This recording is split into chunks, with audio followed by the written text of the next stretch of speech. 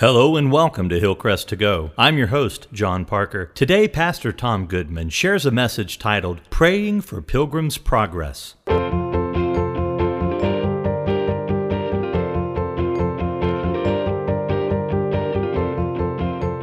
Now, an important message from Dr. Tom Goodman. This morning we begin a study through Paul's letter to the Colossians. And if you've never studied this short book before, what are you going to learn if you're going to be with us for the next few months as we go through this book? Well, maybe you've listened to sports commentary before or heard somebody talk about an athlete who exceeded expectations on the field. And they'll say to you about that person, he reached a whole nother level. Well, that's what I believe we're going to get to as individuals and as a church as we study through the letter to the Colossians. The book of Colossians will get you to a whole nother level in your understanding of how glorious Christ is. The book of Colossians will get you to a whole nother level in your understanding of how mystically united you are to that glorious Christ. And the book of Colossians will get you to a whole nother level in understanding what kind of life you ought to be living because you are united to that glorious Christ. Christ is glorious. You are united to that glorious Christ. You ought to live differently because you're united to that glorious Christ. That's the summary of the book of Colossians. That's what we're going to look at across the next few weeks. Now, this morning, we're going to look at Paul's prayer for the Colossian believers, because it'll help you learn how to pray for the people in your life group, the people in your family, the people in your church, as we move through this study of the book of Colossians. So let's take a look at the first 14 verses. Paul, an apostle of Christ Jesus by the will of God, and Timothy, our brother, to God's holy people in Colossae, the faithful brothers and sisters in Christ, grace and peace to you from God our Father. We always thank God the Father of our Lord Jesus Christ when we pray for you, because we have heard of your faith in Christ Jesus and of the love you have for all God's people, the faith and love that spring from the hope stored up for you in heaven, and about which you have already heard in the true message of the gospel that has come to you. In the same way, the gospel is bearing fruit and growing throughout the whole world, just as it has been doing among you since the day you heard it and truly understood God's grace. You learned it from Epaphras, our dear fellow servant, who is a faithful minister of Christ on our behalf, and who also told us of your love in the Spirit. For this reason, since the day we heard about you, we have not stopped praying for you. We continually ask God to fill you with the knowledge of His will through all the wisdom and understanding that the Spirit gives, so that you may live a life worthy of the Lord and please Him in every way, bearing fruit in every good work, growing in the knowledge of God, being strengthened with all power according to His glorious might, so that you may have great endurance and patience, and giving joyful thanks to the Father, who has qualified you to share in the inheritance of His holy people in the kingdom of light. For He has rescued us from the dominion of darkness and brought us into the kingdom of the Son He loves, in whom we have redemption, the forgiveness of sins. God bless the reading of His word. Now, Paul begins where we need to begin if we want to enjoy next level living. He begins with an appreciation and a prayer. An appreciation for what is and a prayer for what still needs to be. In verses 1 through 8, he expresses the appreciation. In verses 9 through 14, he expresses the prayer. Now, I want you to notice the balance here, the balance between celebrating what is in verses 1 through 8 and praying for what still needs to be in verses 9 through 14. Do you live with that balance in relation to your marriage partner, in relation to your kids, in relation to your church, in relation to yourself? Do you live with that balance? Few of us do. Some of us were so frustrated about what still needs to develop that we hardly at all anymore focus on what is, the good things that are going on in our marriage or with our kids or in our church. On the other hand, some of us have kind of acquiesced to the status quo. It's good enough. We don't want to rock the boat. We know that it could be so much better, but we just focus on what is instead of focusing on what needs to be. Paul had this balance that we need to have in our own lives, balancing between what is and what still needs to be. And so, first of all, in verses 1 through 8, here's what you need to do as Paul did for the Colossian church. Thank God for your church. Thank God for your church. That's the first thing Paul does. The very first thing that springs up from his heart is gratitude for what he knows about the Colossian believers. Now, Paul was in prison when he wrote this letter, and he did not found the Colossian church. He had started a lot of churches, but not this one. And in fact, he had never been to the town of Colossae. But the church had been planted by a pastor named Epaphras, and you notice he's mentioned here in those first 14 verses. And he comes with a report about all that's going on in the church plant. And he talks with Paul about some problems and seeks Paul's advice on how to solve those problems. And Paul picks up a pen and he writes to the Colossian believers. And the first thing he does is write a word of appreciation about all that Epaphras has told him about the church. Now, I want you to notice what Paul is so proud of here: their faith, their hope, and their love. I want you to circle those three words in these first verses. We have heard of your faith in Christ Jesus and the love you have for all God's people, the faith and love that spring from the hope stored up for you.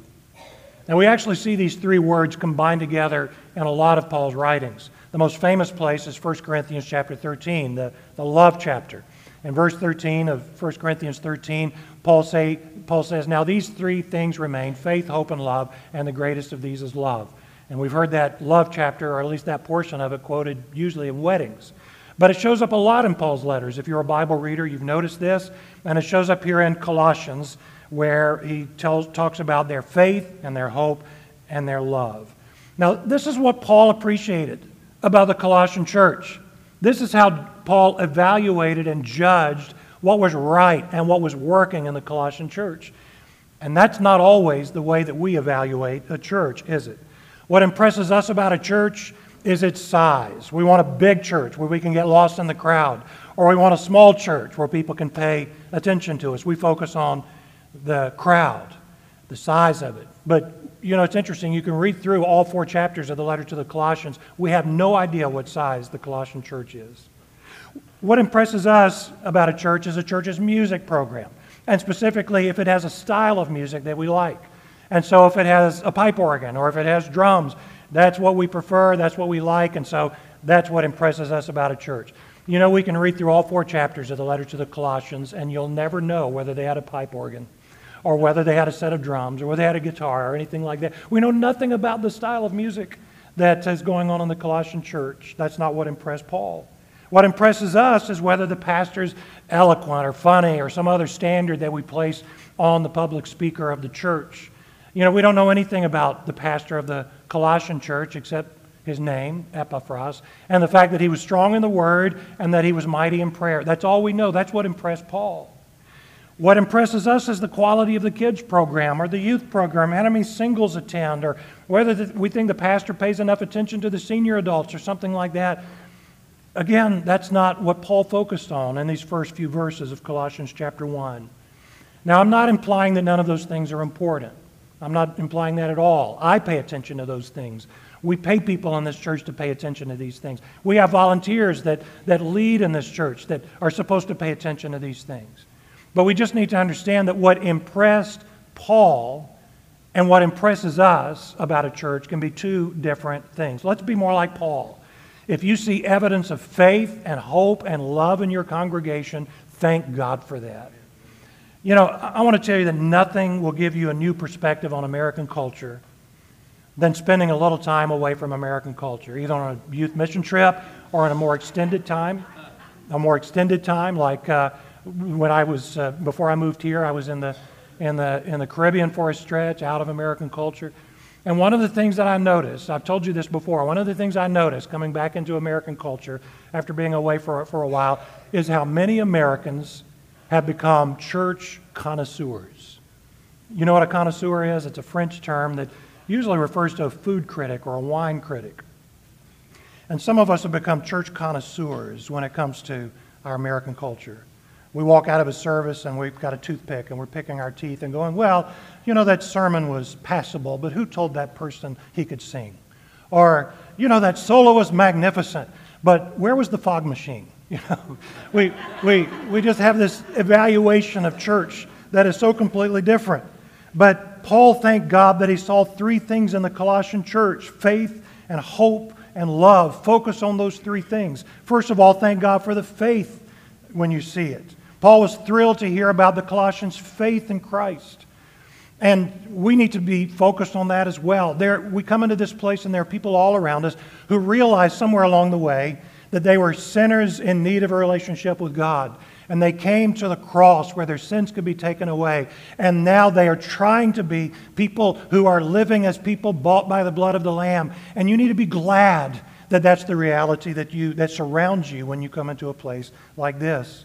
Second, thank God for love when you see it. Paul wrote, "We thank God because we have heard of the love that you have for all the saints." That's how he evaluated a church, not by its convenient parking or its convenient start time for a worship service. He said, I've heard of love in the Colossian church, and I thank God that that's an evidence of God's activity in your life. We need to focus on that as well. We need to focus on the fact that when we come into this place, there are people who have cared for us over the years. There are people who are interested in what's going on in our lives, people who will pray for us, people who will sit with us when we weep and rejoice with us when good things are going on in our lives. Thank God for that. And then third, thank God for hope when you see it. Paul said he was grateful to hear about the Colossians' hope that was stored up in heaven. What a difference to be surrounded by people who have hope. Even in the midst of their challenges and difficulties, they have hope. That's why you come in here, and that's why you're encouraged to come in here on a regular basis. Our tank gets filled up with hope because of the things we hear and hear. But when we go out of this place, the difficulties of life and the frustrations of life and the setbacks of life causes our tank to run low. And we need on a regular basis to come and get filled up with hope. That's what these songs are meant to develop. That's what these Bible studies are meant to develop. That's what these prayer times in your life groups are meant to develop, is to fill your tank with hope so you can continue to survive in the challenges and difficulties of life. And so I find it interesting that when we discuss what makes us happy or frustrated in a church, the things that never make it on our list were the only things on Paul's list: faith, hope, and love. He saw that in the Colossian church, and he thanked God for it.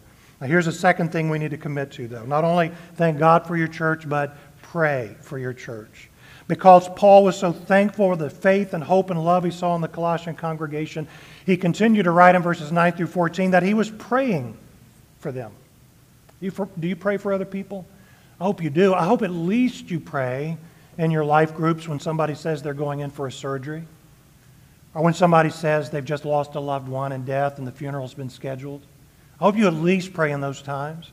But you see in the Bible that not only was prayer to help people get through their circumstances, also prayer was there to help people continue to bear witness in the midst of their circumstances and to continue to look for God's activity in their life in the midst of their circumstances. And so we need to pray as Paul prayed. You know, I've shared this Richard Foster quote with you before. It's from a book over 30 years old now called Prayer. And he wrote, "People desperately need the ministry of prayer. Marriages are being shattered. Children are being destroyed. People are living in dark depression and misery. And we can make a difference if we will learn to pray. If we genuinely love people, we will desire for them far more than is within our power to give them, and that will lead us to prayer." I love that line. If we genuinely love people, we will desire for them far more than is within our power to give them, and that will lead us to prayer. You know, there are a number of things that we can do practically when somebody's in difficulty or trouble. We can sit with them. We can weep with them. We can rejoice with them. We can bring casserole dishes over when they need that kind of help. Thank God that that's all the kind of practical things that I know this church does. But we also need to recognize that there are things that we can't give to somebody. It's not within our power to give them. And if we recognize that there's a need in somebody else's life that is not our capability to fulfill, what should that do? That should lead us to pray. Now, what should we pray for? Well, here's what Paul prayed for in verse 10. We continually ask God to fill you with the knowledge of His will through all the wisdom and understanding that the Spirit gives. We pray this in order that you may live a life worthy of the Lord, pleasing Him in every way. To live a life worthy of the Lord, pleasing Him in every way. Isn't that a good summary of the Christian life? To live worthy of God, to live worthy of the name you bear, and to look for His smile of approval by the things you do in your life. Let me ask you, what is more motivational? If you recognize that there's some things you need to do about your life, some things you need to fix in your life, what do you think is more motivational? Here's a rule I need to live up to. Here is a Father that I need to please. That's the second one that the Apostle Paul is telling us in Colossians that he wants the Colossian believers to rise up to. He prays for them so that they may live a life worthy of the Lord and to please Him in every way. But now, what does a life worthy of the Lord look like? I mean, if God starts answering this prayer and changes start happening in somebody's life and they're living a life worthy of the Lord and they're starting to please Him in every way, what will that look like? Well, Paul doesn't leave you wondering. He gives 4 phrases beginning in verse 10, which help you understand what a life worthy of the Lord looks like. Bearing fruit in every good work, that's 1. Growing in the knowledge of God, that's 2. Being strengthened with power according to His glorious might, that's 3. And then joyfully giving thanks to the Father who's qualified you to share in the inheritance of the saints in the kingdom of light. You know, I sat in the home of a Christian family one time. We were having coffee at the kitchen table, and I looked up on the wall, and there was a plaque over the kitchen table, and it said, if someone arrested you and put you on trial for being a Christian, would they have enough evidence to convict you? And the man of the family said that every morning he would drink his coffee and he would look at that sign and he would go out the door determined to live in such a way that if he was ever put on trial for being a Christian, they would have enough evidence to convict him.